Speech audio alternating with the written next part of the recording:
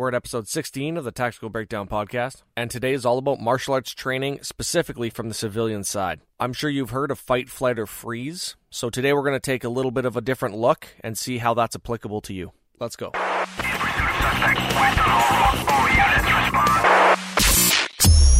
Welcome to the Tactical Breakdown, a podcast for law enforcement, military, and emergency response professionals. Stand by. Where we help you bridge the gap and talk training, tactics, and leadership with the best subject matter experts in the world. Here is your host, Adam Kanakin.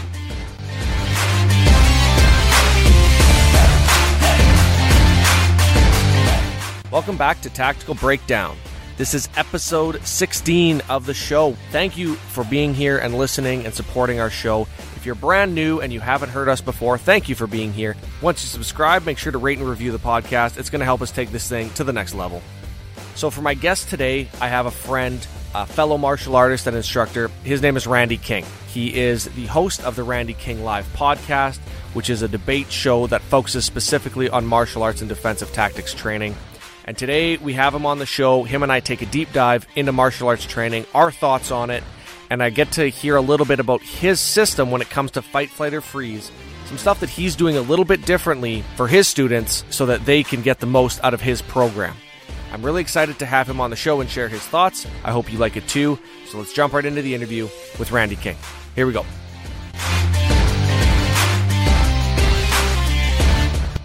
So, Randy, really appreciate you taking the time today. I'm glad we finally hammered down some time. I know it's been a couple months in the making, and I'm super happy we finally got the chance.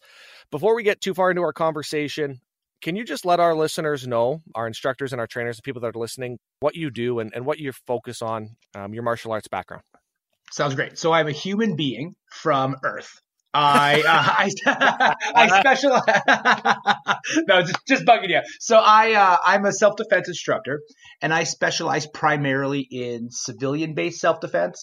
Not that I haven't taught other agencies, but like that's pretty common in the world. The niche that I really enjoy is taking people from nothing to a starting point of 0 to 60, right? So the goal of the training that I do through KPC here locally in Edmonton, Alberta, through my Randy King Live platform where I teach internationally, and through the Violence Dynamics platform where I work in a group, the major goal is to indoctrinate and teach people about violence in a realistic way. A lot of people are blinded by Hollywood, and they're blinded by UFC, and they're monkey see, monkey do type people. They've never experienced violence. They see it on TV. They think that's how it is. And my job is kind of the bridge from that into reality. That's awesome. And that's why I wanted you on here, was because I know when I've run courses and when I've taught, that's kind of the first thing that always comes up is that, okay, we're going outside of what you think you know when it comes to all the Hollywoodized version of defensive tactics training and martial arts training. And we're going to have a real conversation about how violence actually works. And usually it's a really uncomfortable conversation for people to have, especially if it's their first time. Have you had that experience? Oh, yeah, 100%. So the way I look at it, because again, I base myself primarily in the civilian world on purpose. I actually don't. And so no offense to the law enforcement or military listeners out there. I don't enjoy teaching law enforcement and military primarily because I was never one of them. Right. So I feel disingenuous to be like, this is what I would do in a job I've never done. The other reason is I find a lot of people on course are on course on their free time, and they don't tend to enjoy that as much. So when I deal with clients, and that's why I had to preface this, I think there's in my specific lane, there are two types of clients out there. There's what I call preventative clients. These are people that don't want something bad to happen to them. Maybe they saw something on TV that motivated them. They watched a Jason Bourne movie and they wanted to learn Krav Maga, or something bad happened to somebody they knew and it made them train. The other type of client is what I call a curative client. And that's a client where something horrific has already happened to them. And now they're trying to make sure they can fix that through the psychological and physical aspects of getting through that. So I've definitely run into people from both sides. I myself, being a teacher, have run into people who had no idea what violence looked like. And I had to explain to them. And I also, as a teacher, have learned about violence because of people telling me a story that I didn't even consider. So yes, I have had that on both sides of the fence. I think it's really important too, is that when we talk to law enforcement and military trainers, one of the common threads that I always hear from the experts, I don't consider myself an expert. I consider myself kind of a jack of all trades, where I know a little bit enough to talk about it, not enough to be an expert and teach it to the law enforcement military community. When I ask those guys and I say, hey, listen, what's the one common thread? They say, well, one, we don't have enough time. Yeah.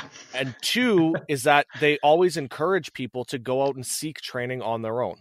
And kind of the context on how the initial thought to get you on the podcast was, I had posted a thing on LinkedIn, a question to our law enforcement and military instructors saying, what kind of martial arts do you recommend that officers take on their own time? If they have to spend their own money and it's their off time, their days off, if it's an hour or 10 hours a week, what's something that you recommend? And that obviously that varies, but yes, I always thought that, and I think you'll agree with me on this, that I've always thought that training the mental component first is just, if not more important than teaching the physical skills. And I know you have thoughts on that. So what do you think about that topic?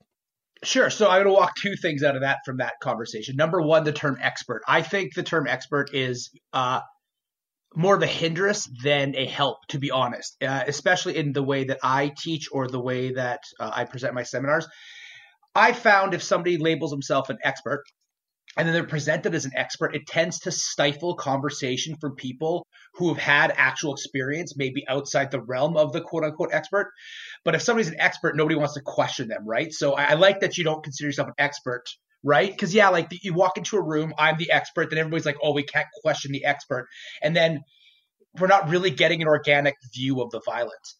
I think though too on what you're saying there with the educational stuff, I can't agree enough with that. Honestly, and I said before the show, and it's one of my biggest sayings, is education is accessible now. Training takes time.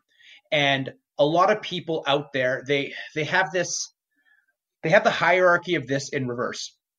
So they believe they should learn techniques, and then those techniques will then build into a strategy. That strategy will then apply tactics. Those tactics will then enforce the goal. But from what I've seen, vice versa, and especially with the limited amount of time that everybody gets, because there's never enough time to get good at anything. It's the reverse hierarchy is more important. It's better to give somebody a goal and then backfill that with techniques, tactics, and strategies, as opposed to vice versa. Like, here's how you throw a jab. That's great, but that should be refining your goal. You shouldn't try and force that jab into the goal. Does that make sense? Yeah, 100% it does. And actually, it's really interesting. I just had that conversation with a young gentleman today, and we were talking about time and space, and talking about because he's brand new. He's never been into a fight before, and now he's a new security officer, and he was concerned that he was going to get into a fight and get punched or stabbed or kicked or whatever it was. And he said, can you train me for this? And I said, what I can train you to do is I can train you to put your safety first. And that doesn't mean that I need to teach you how to fight and punch and kick and use an arm lock or a transport wrist lock and takedowns and handcuff control. That's not what I'm talking about. What I'm talking about with you is that you need to learn where and when to put yourself so that you're safe and that you can react. Because if you don't leave yourself that time and space, people are going to catch you off guard. And he was like, oh, I never thought of that. And I said, you can diffuse or disengage with 99% of these situations just by thinking ahead and playing it smart instead of just going up there and kind of, I don't know if it's being aggressive or feigning aggression with that person, but you can be smart about it. And I think that applies too to everybody who's in our law enforcement community as well, is that if you set yourself up correctly going into a situation, you've kind of done the majority of the work. Yeah, I agree 100% with that. So I was in nightclub security for 11 years of my life. So I was a bouncer. And that's kind of where my first touch with violence was. I've been doing martial arts since I was 10. I have belts and trophies and all this garbage. And then I got a job as a bouncer, and all that meant nothing against old dudes with rings that beat the crap out of me for my first couple of shifts, and I was just awful. And so it's kind of that effing new guy type situation, right? Where they don't know what they're supposed to do. And for the first 3 years of my career, I fought everybody. I was dumb. I was young. I was an aggressive male. I had testosterone up the wazoo, and I'm like, I'm going to fight all takers because this drunk person's opinion of my family he's never met is super important. So I can't let them say those things.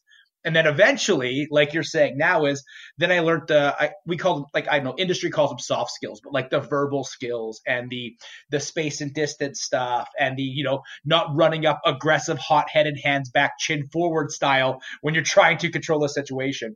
So I got to that kind of middle ground. And then after that, life got much, much easier. And in a forced profession, i.e. enforcing the rules of a door, in my case, there's still going to be stuff that happens because that's what the job is for. But it should not be, if the totality of your job is going physical, your training is probably lacking in some areas that you don't know. Yeah, let's talk about that training for a minute. What do you think is the base level for anybody who's going to be getting into security or looking at the early levels of law enforcement? People that haven't put their foot in the door yet. They maybe dip their toe in the water and they're like, I need to get some experience, some training before I kind of jump fully into this. What do you think is the best route for them to take?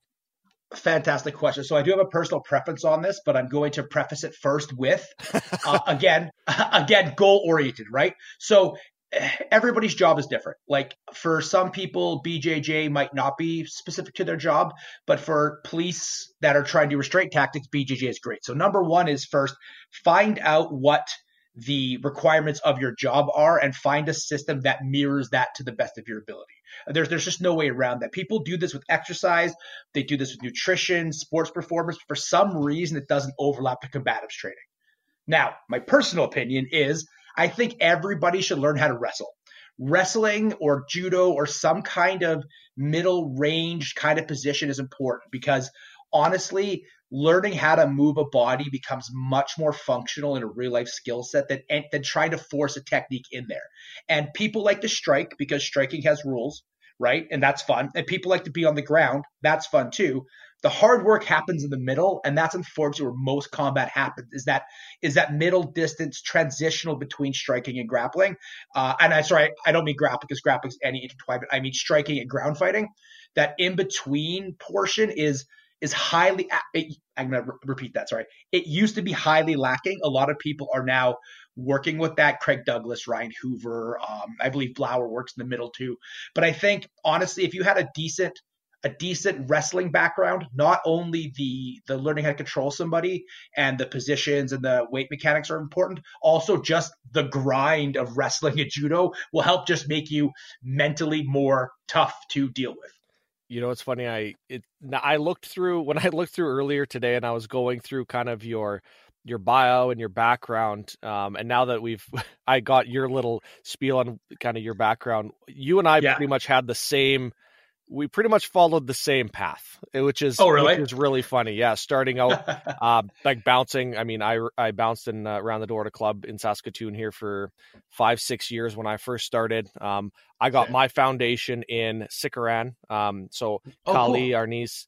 Nice. And then I worked my way up through when I did my military training and the security defensive tactics certifications. But I 100% agree with you is that I think that grappling is one of those things that people just inherently think that they're going to know how to do when it comes down to it. Yeah. And they want to work on their striking. And coming from a striking background, first, like competitively, and then learning how to transition that into real world, it's a huge difference. And 100%. And when a couple years ago, and I was sitting there and I realized I was like, I have a huge hole in my game. And I started then training in BJJ. And I tell you what, there's nothing more humbling going in your, early 30s, going into a gym after having been a defensive tactics instructor, martial artist for many, many years, and just getting rolled into pretzels by white belts and blue belts. And then being like, I guess I need to start this journey all over again, which is super exciting for me. I love it. Go ahead. Oh, sure. I couldn't agree more. We have a BJJ coach up here. And unfortunately for me, BJJ is eating my vegetables. I don't like being on the ground. I just don't. I've been down there too many times in real life, and it drives me crazy. So, like, I've never missed a boxing lesson. I've never missed a Filipino martial arts lesson, but I tend to find excuses not to grapple, which means I should do it more than anything else. That's right. Yeah, exactly. But for me, I think it's true. And BJJ, and I love BJJ. I think it's really great. I think that there's a certain, like anything, right? Like if you look at just combat performance in general, there's obviously a point of failure with any type of training, whether you're striking or whether you're deadlifting or whether you're doing BJJ, where eventually so much specialization only makes you better at the thing you're doing and not better at an overarching concept. So striking eventually gets so into the weeds where you're doing jumps and spins that they're probably not necessary. I think after, and this is just a personal belief, so please don't angry blog me, BJJ people, but I think after blue belt in BJJ, like while the skills are still good, they're not the skills you really need for self-defense so much anymore. They're now more just skills on how to beat other jiu-jitsu players. And then the same thing with weightlifting too, right? Like after you can deadlift twice your body weight, anything after that is just getting better at deadlifting. You're not really gaining the benefit for the combative. So to me, always the overarching goal is the most important thing. Why am I doing what I'm doing? What are the circumstances I'm in? And then go with that, right? I think that goes right back to your initial point there, which is you should be training for your goal. So if your goal is to be, proficient at a certain skill, then you train for that. If your goal is to be better, if you're out on patrol and your goal is to be able to physically control subjects as you need to, then you need to train to that level. And maybe, like you said, maybe spending all your time and effort in the gym doing deadlifts or weightlifting isn't going to get you to that goal. You have to start mixing in and cross training and different things to get that well-roundedness so that you don't necessarily peak out in any one technique or any one system, but you're capable of using what you need when you need to use it. Exactly. And getting a multi-level toolbox is super important. The toolbox is like super tactical to say, but getting a bunch of stuff together in order to have it, right? So I am good at hitting people. I'm a big guy and I have a good right hand that has served me well for many years. So most of my training, including my BJJ training, is all about me getting to use my right hand. So if I'm grappling, I'm like, okay, how do I free this hand first, right? How do I stand back up? How do I do what I'm going to do? But I think, honestly, that middle, like I said with the wrestling thing, that middle ground is it's the hardest thing to train. And also the answers, it's not as the hardest thing to train, it's the hardest thing to teach, because the answers in the middle are much squishier answers than the answers on the ground or in a striking range. And what I mean by squishy is like, you got to play with it. Like your coach can give you tips, but they can't be like, it's not like throw a lead, rear, lead hook, or it's not like get into an S mount and go into an arm bar. Like the answers in the middle are super squishy. And so I think people stray away from it because one, it's hard, because if you fail, you fall down or you go into a striking range. And two, as a coach, you have to be pretty confident in your coaching ability to be able to answer maybe. And not a lot of coaches like that. They want to give definitive answers. It's fine.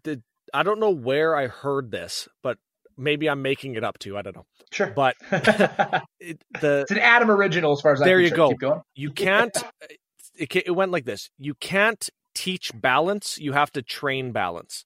Yes. Which means that you can't coach somebody on how to know how to handle themselves when they're off balance or how to control the balance of another person.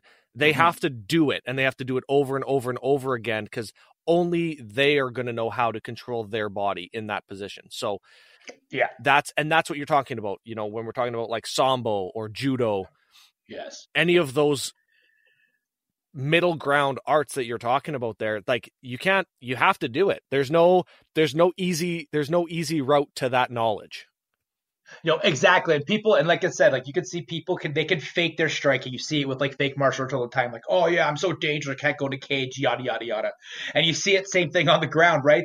Like, yes, the person's dominant on the ground, but they didn't get flipped up in the air and pitched on the ground on concrete before they were there, right? That middle is such a difference in opinion when people are training this stuff. And I think, especially if you're in law enforcement or if you're in the military, maybe the rules of engagement are different. I've never been in the military at all. But if you're in the security field, You got to get close to people. Like the standard self-defense of like, oh, like keep a reactionary gap. Well, it sounds good in training. It's not reality in practice, right? Like maybe the person's already collapsed or they're quiet or you have to approach them. So that middle, like being able to control the middle allows you to go to the range that you're comfortable in. So the reason I like to control the middle is because I like to try and stay standing to the best of my ability and move back and strike. Now, obviously I ground fight because I bounced for a long time and I've been on the ground a lot. It's Edmonton, Alberta, Canada. There's ice on the ground most of the year. I've slipped 100 times. So there is still a place to have those skill sets. But like I said, that middle is just so important. And also because the middle is hard, and this can't be left out of it, is there's some mental fortitude you need to be a person that deals with the public all the time. And if you want to gain physical, mental fortitude, like go to your local college, ask to wrestle with the wrestling team. That'll be humbling, and you'll learn that mental fortitude right there pretty quickly, and for a cheap rate. Yeah, absolutely. You could even go to the high school wrestling team and just ask to wrestle with the juniors or the freshmen. Yeah, and and then you can be super humble. Just like I had the same experience you, and I've been training forever, and I've been like a jack of all trades as well. It does sound like we have very similar backgrounds. And I thought I had the one thing I like about BJJ, which I can really compliment them on, is the belt means something, right? So like I know I've been training enough, and I'm wrestling, I can overpower or whatever enough to somebody with like just under blue belt, but blue belt and up, they're gonna own me. There's no way, and it's insane that just looking at a piece of cloth, I know like this person's probably going to beat me. But it's because the modality, the amount of reps they put into it, right? It's funny too, and this is kind of off topic and down the rabbit hole, but sure. when you talk about that, and I know lineage is a big thing when it comes to martial arts. It always has been and always will be. Yeah. And I feel like BJJ has one of the more well-established lineages. BJJ, Jeet Kune Do, ones where you can literally track more, and it may be just because they're more modern, sure, and have been developed the most within the last 100 years or so, or popularized, I guess, within the last 100 years. And we're not talking about like karate and taekwondo and ones where it gets muddy real fast. And you've seen that as well. But I think that you're right, is that with things like BJJ, that lineage is there, and it's real quick, and you can a quick YouTube search of of fake black belt goes to BJJ school. It's funny because you see it all. It's so apparent when somebody hasn't done the reps. Well, exactly. And it's just one of those things, like you think, like you said it yourself, right? Like every man thinks they can fight. Like it's insane. They're like, oh, I can fight, whatever, no big deal. But unless you train, like, and the more you train to fight, the more you realize you can't fight. And I think Joe Rogan talked about this. He finds it insane or whatever. There's a quote out there. But it's definitely, those reps are important. And one of my favorite things, I both love and hate the McDojo Life brand. I don't know are you aware of McDojo Life? I'm sure you are. Yes. Okay, yeah. So I love McDojo Life because they call these people out and they just show you the ridiculousness, and like you're like, how can people believe this crap? But what I hate about McDojo Life, which is actually my favorite thing to do, is make fun of people, is McDojo Life is where the alpha males get to be tattletales. Right? So they're like, that gym's fake. They should report it on McDojo Life. It's just kind of a funny dichotomy to me where they're trying to prove martial arts, but also like people are using it as a tattletale state in order to try and like shut down other people's clubs if they don't agree with something they're saying. Yeah, no, I agree with you there too. It's some of the best instructors that I've ever had, unless somebody told you that they were who they were, you would have no idea. They reside in the shadows, right? Yes. They don't publicize. They don't care what other people are teaching. They know that what they're doing is right, and they just stay the course. And I think that stands true for almost all martial arts. Is the people that are really, really good at it, you really won't know. No, it's true. The way that I learned, like through years of training and traveling, I'm very lucky that I've been able to travel the world and do this, is that it seems like the nicer the person, the more scary they are. That's my anecdotal evidence. 100%. But like when somebody Yeah, when somebody barks loud about how tough they are, I'm like, garbage. And then when you hear like third hand a story about somebody, then they deny it, you're like, oh, you're a legit badass. Good to know. Like it's a weird thing that kind of happens. I don't know. You know what's funny? At some point, I'm gonna link the YouTube video on this channel. Have you ever watched The Simpsons? Yes, of course. Okay, so there's a episode where I think it was like the mafia was fighting the Yakuza, and there was this little dude in white, and he was just standing completely quietly, and Homer's like, oh, I don't want to go. He hasn't done anything yet, because he's just standing there, calm, cool, quiet, doesn't say or do anything, and then all of a sudden he turns into like the most amazing fighter that's there, right? And Homer misses it, and he's like, "Oh, yeah, I remember that one." That's the way it is. It's the person, and you know this too, working in the bar. It's always the guy that's sitting there quiet that you have to watch for. It's not the guy stepping up, running his mouth. He's easy to handle. It's the guy that's sitting there that doesn't say anything, or that's slowly moving behind you or somebody else. That's exactly. Yeah. And identifying that's super important too, right? Like that was a lot of my survivability was all of my authority was based off of a $25 supply sergeant shirt that said security. Like that's my vested authority for a long time. So learning how to read people was important. And that person, the one that's sitting there quietly watching their friends bark at you, if you go and tell them their friend is barking, that usually stops the barking faster than you actually intervening yourself. Yeah, 100%. Yeah. So I know one thing I wanted to get to while I have you on is your freeze model. There's a lot of different names for it, and people are going to understand it. So I'm not going to preface it by giving it other names because people like to stick to their systems. So they sure do. I'm going to let you explain what this freeze model that you've kind of come up with and coined is, and let people kind of know about it and why it's important.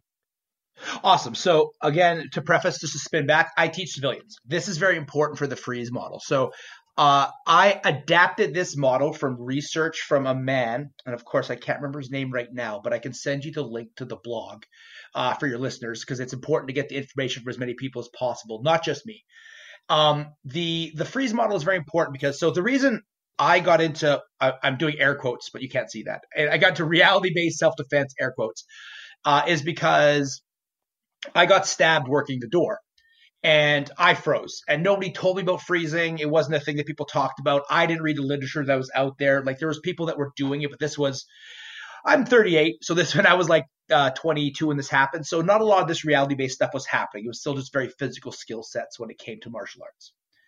So after I froze, I actually got really depressed. I got depressed for about a year. I stopped training. I stopped working. I stopped doing any kind of force job. I just kind of went into sales and did nothing because of the way that I performed, because not knowing what was happening.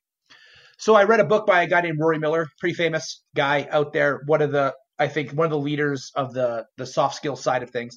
And he had a book called Facing Violence. He talked about freezing, which made me fascinated because I froze during the encounter when the knife came out. I didn't know there was a knife there, but I froze during the encounter that it happened.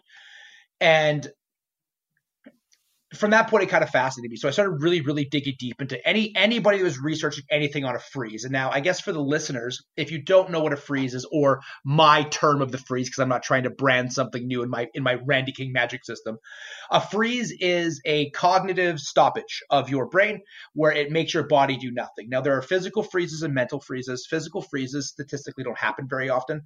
Most of the freezes are mental. Now the model that I use is a 3-piece freeze model, as opposed to a 2-piece model. So I'll go over what the basic one was, and then I'll go over the addition, if that makes sense, Adam. 100%. Go for it.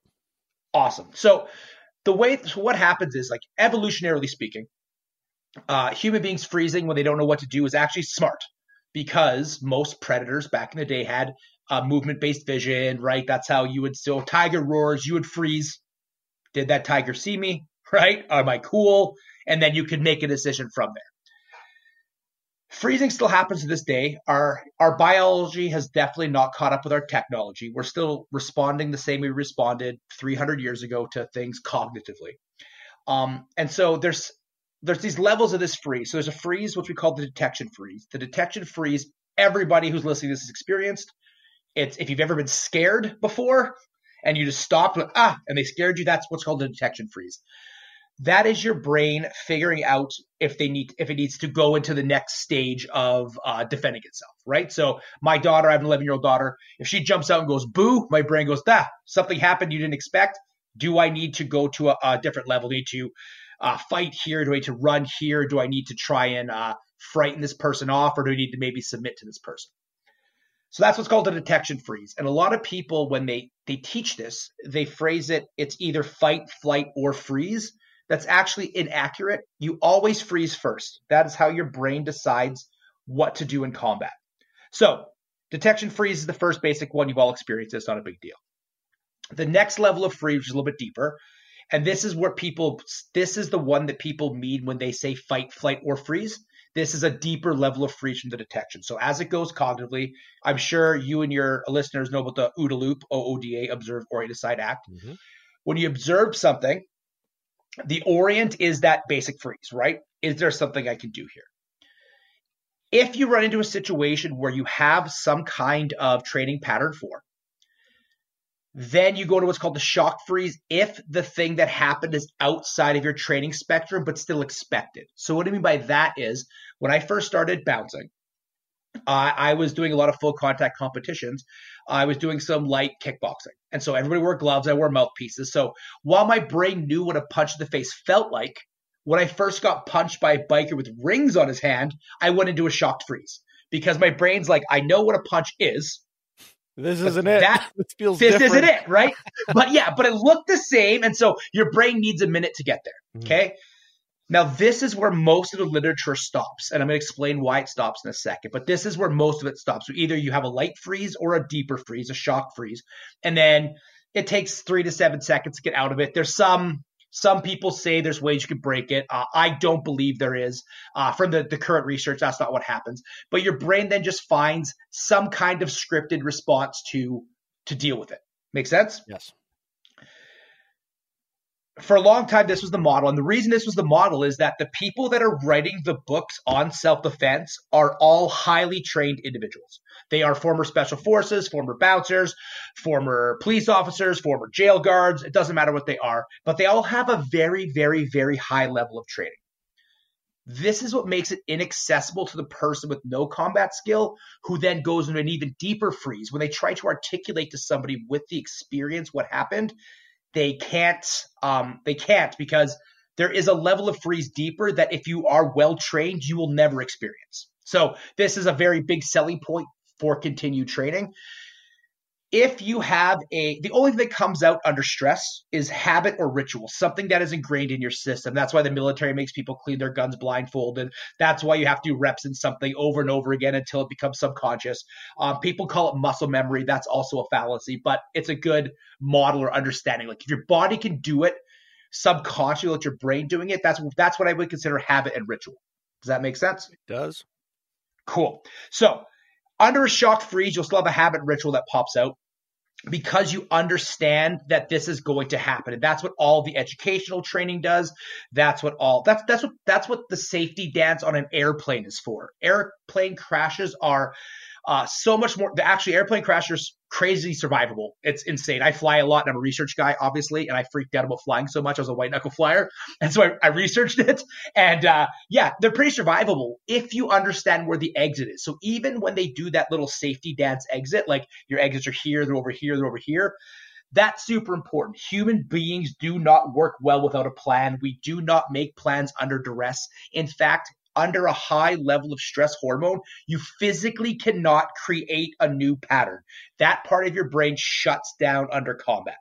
This is all important because then we go down to what we call the overwhelmed freeze. This is at the moment right now the deepest level of freeze that applies to combat. And I have a story to lock this in. Is this a over 18 show? Because the story's kind of dark. Send it. Let's see what you got. Okay, cool. So the last freeze is the overwhelmed freeze. And this is the piece that I'm adding into it. And it's not just me. I got this from a researcher from Harvard. We had a great 2-hour Skype conversation on it. He wrote a great blog on why women freeze during sexual assault. The overwhelmed freeze is your brain is the only organ in your body that knows how to be selfish. Because that's where selfishness exists. So your brain, if you have no habit or ritual, if you have no good option, or if your body does an assessment of your physicality and realizes you can't do anything about the situation, it will go into a deep, deep overwhelmed freeze where it may last the entire encounter. Now, why this is important, especially in the civilian world, is when it comes to sexual assault and or people getting just boot kicked and they reach a depressed state because they thought they would have performed better. So detection freezes, something happens, that's a boot. Shocked freezes, something happens inside your wheelhouse, but outside the parameters of that wheelhouse. So punch by a ring instead of punch by a glove.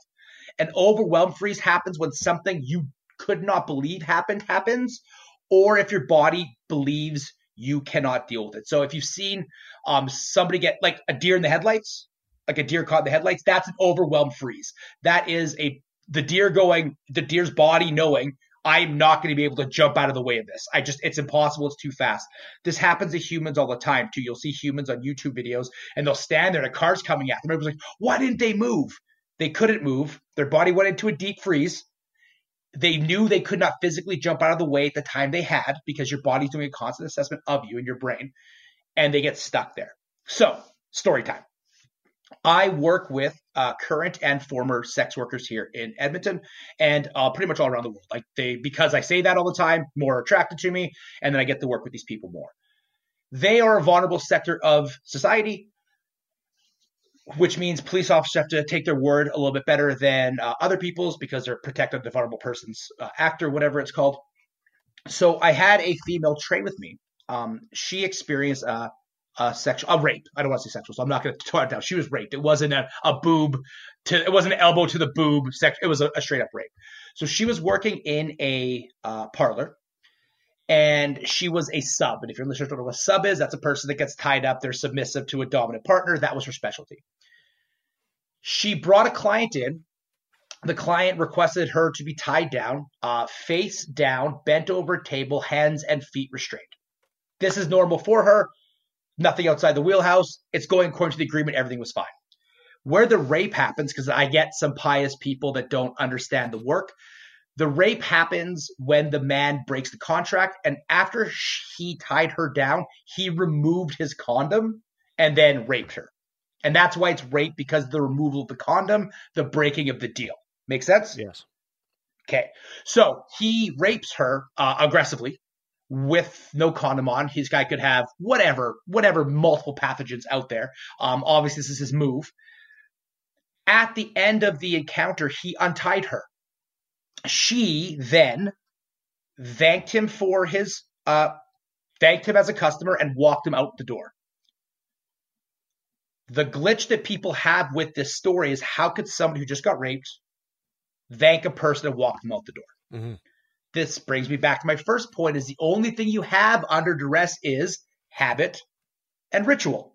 She went into an overwhelmed freeze. I don't know how good you are at martial arts, Adam, but I've been doing this my whole life. I have no ninja technique of not getting sodomized if I was in that exact position. I don't have any Houdini tricks to get out of ropes. I just, if that happened to me, the same result would have happened. Right. Where it got into trouble and why I'm so big on this freeze model is everybody, of course, like, well, obviously it wasn't that bad if you thanked them and walked them out. But people don't understand that, again, under that deep, deep freeze, she had no good options. So her brain said, we're going to let this happen so we can survive this. And I cannot stress enough, you cannot survive wrong. There is no incorrect way to survive. So when people start giving back chair or armchair quarterback advice on this, I always find it annoying. So she obviously hit a depressive state because now she's like, I thought I was doing this for the money because I was trying to get a debt, but now maybe I am this person. Did I want this to happen? Because, of course, she didn't know about the overwhelmed freeze either. So she takes my course. We go through the overwhelmed freeze. All of a sudden, lights pop on, just like it did to me when I got stabbed. Rory Miller's book brought me back to the world of martial arts. This happened to her. She's now out of Edmonton. She now has a brand new life because she wasn't this depressed person. So I think it's important to know that a lot of us, yourself, myself, we're highly trained people. There's just some stuff that we're not going to understand. And the overwhelmed freeze is one of them. If you're in a situation where your body knows you cannot do anything, it will stay frozen until a better option pops up. This is why training is so important. The first time you see something should not be in real life. It should be on a training floor. It should be in high gear or Spartan gear. It should be a scenario. You should be going through all the eventualities of what you could potentially run into. And if you're not doing it physically, at least doing deep visualization of it. Because even a deep visualization will give you a rep in a situation. The way I always tell it to people to make it a little bit more accessible is when my daughter was 5, she was obsessed with My Little Pony. So obsessed that she would walk into the room when I had her on the weekend and she would tell me, Dad, name all 6 major ponies. And then I had to recite all of the ponies in order for my daughter to love me. Right. And I still know them to this day, I think. I'll do them later if you want for bonus content. Perfect. Yeah, we'll put that on the bonus content. Exactly. Randy goes over My Little Pony. So Adam and Randy's My Little Pony podcast. Yes, we're going to brony it up. I'm really excited now. So that's the podcast I actually want to be on. So I digress. When she was 5, her whole life was visualizing ponies. So if I was walking down the street and a baby unicorn jumped into my arms, I would go into an overwhelmed freeze because I'd be like, unicorns are real? Why is this going to my hand? I thought this was fake. What the hell is going on? My brain would have a lot of questions in that situation because I would have no training for that situation.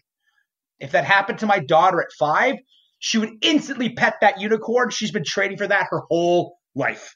This is why I cannot stress how important training is, especially if you work in a dangerous area. Mm-hmm.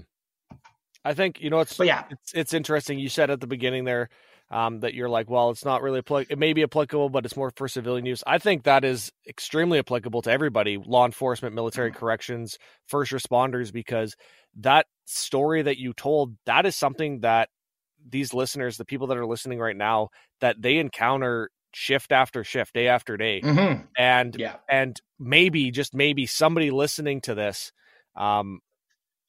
it is kind of that light bulb moment as to, oh, that's why. Like, that's why they acted like this. That's why they reacted in this way. Maybe I shouldn't have, been so hard on them or questioned them so hard without knowing that. So thank you for sharing that story. I think even if it's one person listening to this and they're sitting there, they're like, oh, okay, that makes a lot more sense now. I know for me, I've read a lot of literature on the same types of topics. And I think the way that you've surmised it is fantastic. Well, thank you very much. I think it's really concise, and I think it's a very simple way. It's a jarring way, but it's a simple way to explain a very complex topic. So I think that's awesome, man. Yeah. And I know I'm promoting later, but all that stuff, I have a video on that free on YouTube, and Instagram has the actual freeze model broken down on infographic if your listeners want to see it. Deadly. Yeah. We'll make sure that's up on the show notes page, and on the webpage, we'll link all that stuff up there for you. So. Awesome. But yeah, that's made a huge difference, especially I think we always do what we call a debrief at the end of the class. And I always ask people what their biggest takeaway was from what I taught, just to kind of as a sales thing to make them remember their favorite thing, but also to see what they're listening to, right?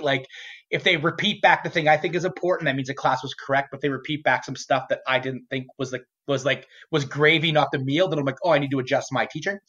And so that is one of the biggest takeaways that a lot of females, and not just females, males as well, especially males that had no combat experience or no experience. I just froze. I thought I'd do better, but I didn't know what to do.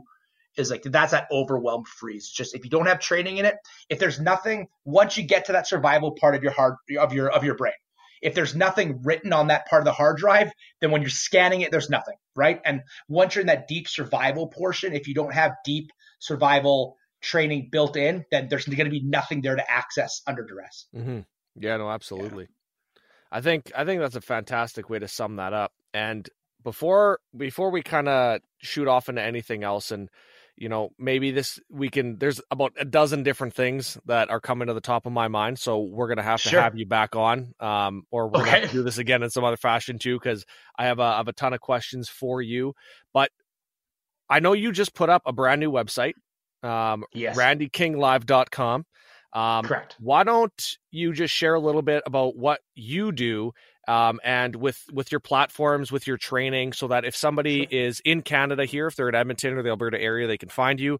And you're also accessible to pretty much anybody worldwide. So let them know where they can find you.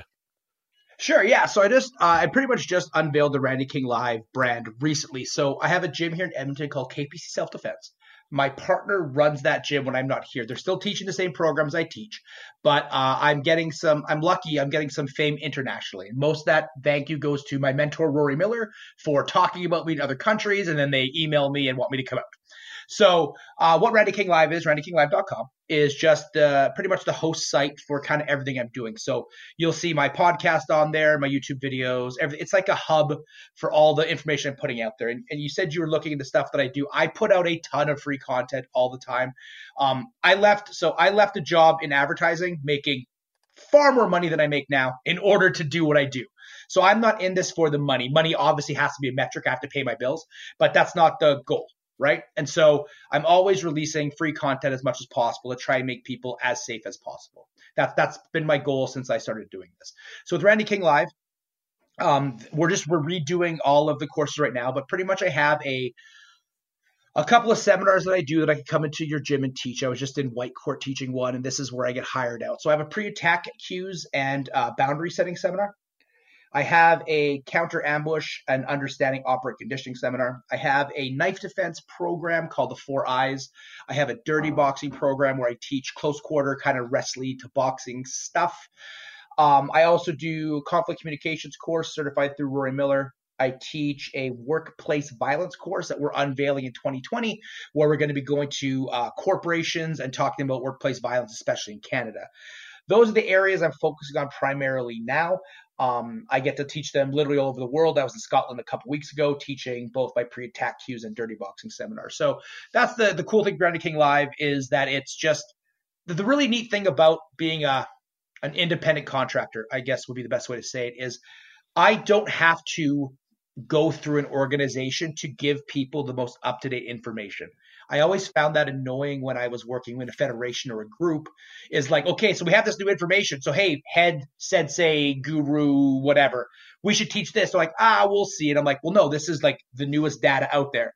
And so the really cool thing about the Randy King Live platform is it's Randy King Live. It's just me. It's me doing the seminar, which means we can pivot really quickly with the newest information, and we can keep people up to date on what is happening through the trends of like violence dynamics, how people fight, what the goals of violence are, what your goals should be. We could keep updating that at real time as opposed to having to go through the bureaucracy of an organization.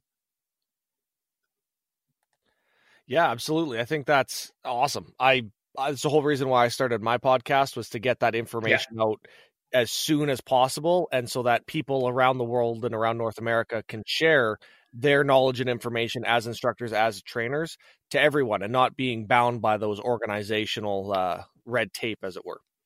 So. Yeah, I think that's super important. And like, people get blinded by lingo, and everybody wants to have their own version of all the same stuff. Like, I saw a group rebrand the OODA loop as the race reaction model. And like, people are just so into like, none of this is new. Like, none of this is, it's at best rediscovery and adaptation to the new level of technology we have, right? So like, example, my pre-attack cue seminar, it's a 1-day seminar where we talk about just like really basic body language. Like, it's insane how it's basic. It's not unrelevant, but it's pretty basic. It's like we talk about hands and eyes and what to look for. These are the cues. And if it's a predator, this is probably the cues you're going to give. If it's like a bully or whatever, it's the cues they're going to give. And I have this weird gap. I'm 38, so I'm kind of on the bridge of it. But people older than me are like, why would you have to teach this course? That's basic knowledge. But people under my age primarily work through screens, and they can read emojis, but they can't read people anymore. So now these courses are becoming vital, which is, it's terrifying, but also important that people understand the different types of violence, the goals of that violence, what victim profile they're going to be selected for. And if all of your combat experiences, World of Warcraft and first-person shooters, like, you're going to be in some real trouble, right? And just even talking to another human being, like, I'm very lucky I didn't have to live in the dating app world, but like, I'm just partnering up right now with a lady. She runs a dating. She's like, have you seen the movie Hitch? Do you know Hitch? I do. Yes. So she's effectively Hitch here in Edmonton. She goes to your social media profile and like gets you new pictures and changes the wording and tells you what to do. And I'm doing the second side of the seminar now, where I'm teaching like the women red flags, right? Like, if a person says this and they're like, oh, that's bad. I'm like, Yeah, if that was said 30 years ago, they would have got beaten up by every person around you. But now that we live behind a screen, if they put LOL behind it, crazy emoji face, you're going to let it happen. So we live in interesting times. That's for sure. Yes, we do. Listen, so Randy, listen, man, I want to thank you so much for taking the time and jumping on here. And if people haven't checked you out already, I know I follow you on Instagram, and that's where I get a lot of your stuff, and that's at Randy King Live. To preface it for some people too, I know you can get pretty controversial and heated on some of your topics as well.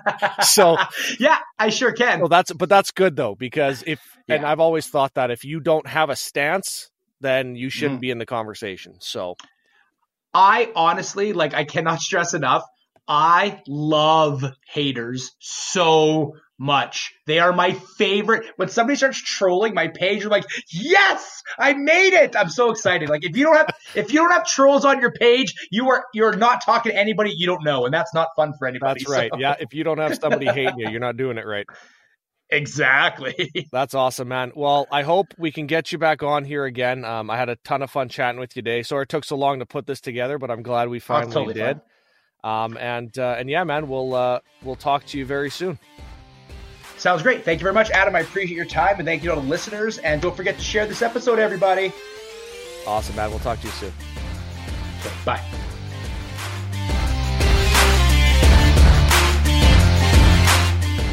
That's going to be a wrap on episode 16 of the podcast. Thank you, Randy, for being on the show. Again, if you're listening to this and you want to check Randy out, visit us at the show notes page, thebreakdown.ca/016, or you can check out randykinglive.com. Coming up next on the show, we are going to have Garrett Tisla. He is the host of The Squad Room, a law enforcement podcast that you may or may not be familiar with, but you will be after next episode. So stay tuned for that, and we'll see you next time on the Tactical Breakdown. Stay safe.